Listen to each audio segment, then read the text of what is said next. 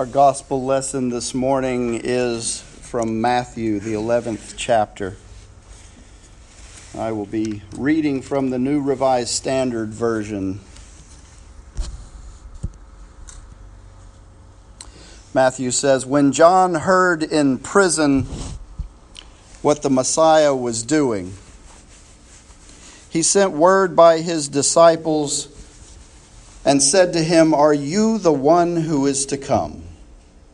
Or are we to wait for another?' Jesus answered them, 'Go and tell John what you hear and see. The blind receive their sight, the lame walk, the lepers are cleansed, the deaf hear, the dead are raised, and the poor have good news brought to them. And blessed is anyone who takes no offense at me.'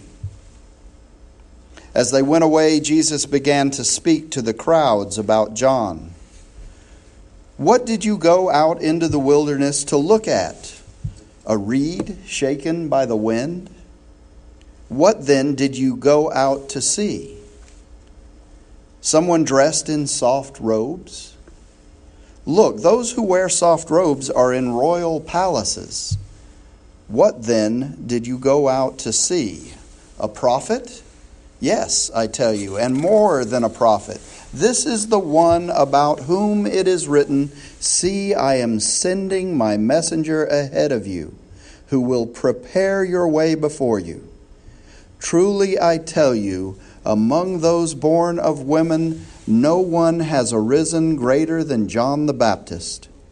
Yet the least in the kingdom of heaven is greater than he." The gospel of our Lord Jesus Christ. Glory to you, Lord Christ. See, in our gospel lesson this morning, we find John the Baptist locked up in prison. But even in prison, word of the wonders and signs that Jesus is doing is reaching John's ears. Not even the thick stone walls of a prison can stifle the good news. So when John the Baptist hears of these things, he sends his own disciples out to Jesus. And he asks them to ask Jesus, "Are you the one? Are you the one we've been expecting? Are you the promised Messiah? Or are we still waiting?" And so Jesus responds to John's questions brought to him. And he sends John's disciples back to him. And he tells them to tell John what's going on outside the prison walls. He says, "Tell him the blind see, the lame walk, lepers are cleansed, the deaf hear, the dead are raised, the wretched of the earth learn that God is on their side." And Jesus asked John and John's disciples, "Is this what you were expecting?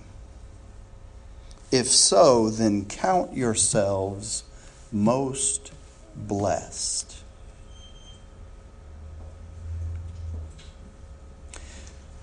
As we are in the third Advent, the third Sunday of Advent this morning, as we have just lighted the Advent candle of joy, as we are just 2 short weeks from Christmas Day,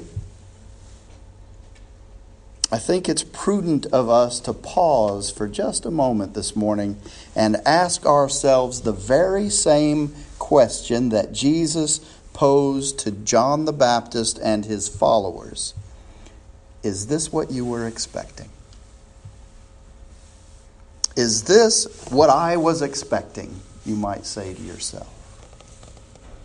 Is this coming Jesus the Jesus I have been expecting? I think you'll find that how you answer that question can be most telling, most revealing. The answer to that question can be most revealing about what we think this season is really all about. It can reveal to us just where our heart is regarding this Advent season, this preparatory season. What is it all about to us?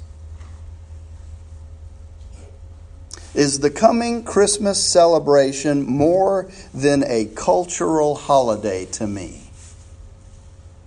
Is the Jesus in the manger scene right out front there, is that just a nice decoration to help me get into a holiday spirit?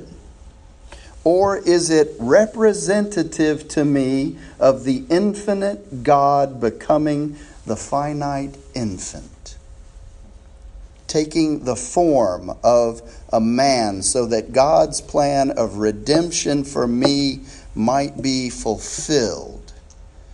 Is this the Jesus that I am expecting? If it is, Jesus says that you can count yourself most blessed. If you are looking at the coming Jesus as the one who can do all those wonderful things reported to John the Baptist, the blind see, the lame walk, lepers are cleansed, deaf hear, dead are raised, the wretched of the earth, learn that God is on their side. If the Jesus you are expecting can do those things, count yourself most blessed.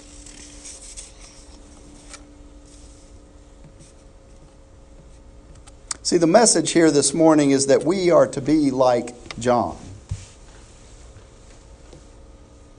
See, after John's disciples leave to report, Jesus goes on to tell the crowd that was there about John the Baptist. He asked them, "What did you expect when you went out to the wilderness to see John? Did you expect a prophet? If so, you got that in John. But not just a prophet, but the best prophet you would ever hear." Why so? Jesus says he is the prophet that Malachi announced when he wrote, "I'm sending my prophet ahead of you to make the road smooth for you." He says, let me tell you what's going on here. No one in history surpasses John the Baptizer. But in the kingdom he prepared for you, the lowliest person is ahead of him. For a long time now, people have tried to force themselves into God's kingdom.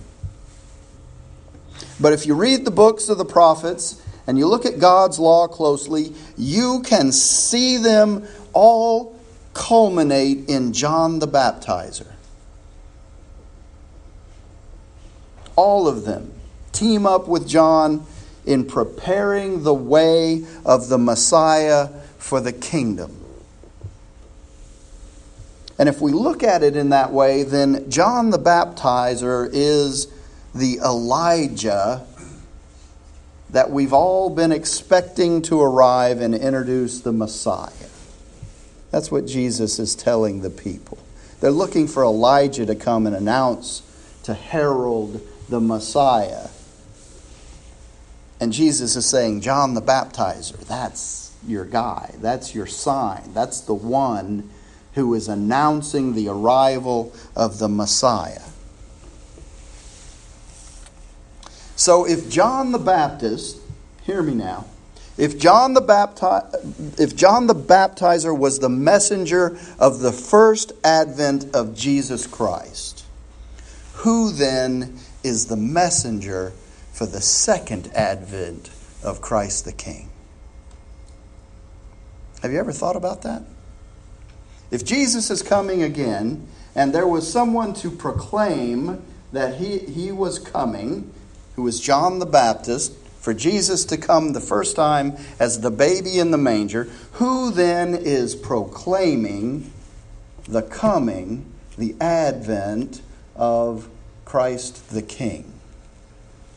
Who is calling people to repentance today?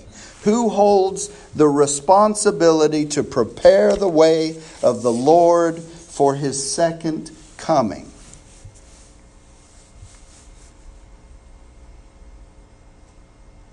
It's us. We're it. It's the church, the body of Christ. We have been given a mandate to prepare the way of the Lord.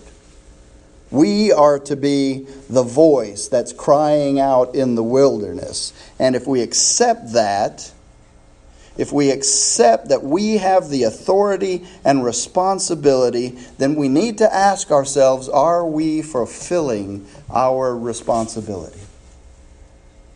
Are we effectively spreading the good news? Are we as the church, as individual Christians, actively engaging the unchurched? Are we personally involved in the evangelical mission of the church? Do we regularly invite people to invite Jesus into their hearts? Are we planning on coming to Christmas Eve service, but not only that, extending the invitation to someone else so that their Christmas can have the same value and meaning as ours as believers? And if we turn our attention to current events, we can see that the world is in desperate need of Jesus. Do we agree on that? More than ever before, the world needs the church to stand up and be the church to the people in the world. We need to be the voice crying out in the wilderness because there is just far too much crying in the wilderness. Indeed, there's just too much that is wilderness, spiritual desert. Bleak, empty, hopeless wilderness. And the only remedy for that is Jesus Christ. So if we can say that the Jesus we expect to see is the King of Kings, the Lord of Lords, the Messiah, Christ the King, then we can be like John the Baptist and help prepare the way of the Lord. We can proclaim the truth of Emmanuel, God with us now. And we can proclaim the truth that Christ will return to claim his people and to be their king. This is the reason for our joy. That we look forward with expectant hearts for the coming King. Like Isaiah says, the authority rests upon his shoulders. And he is named Wonderful Counselor, Mighty God, Everlasting Father, Prince of Peace. Is that the Jesus that you are expecting? In the name of the Father, and the Son, and the Holy Spirit. Amen.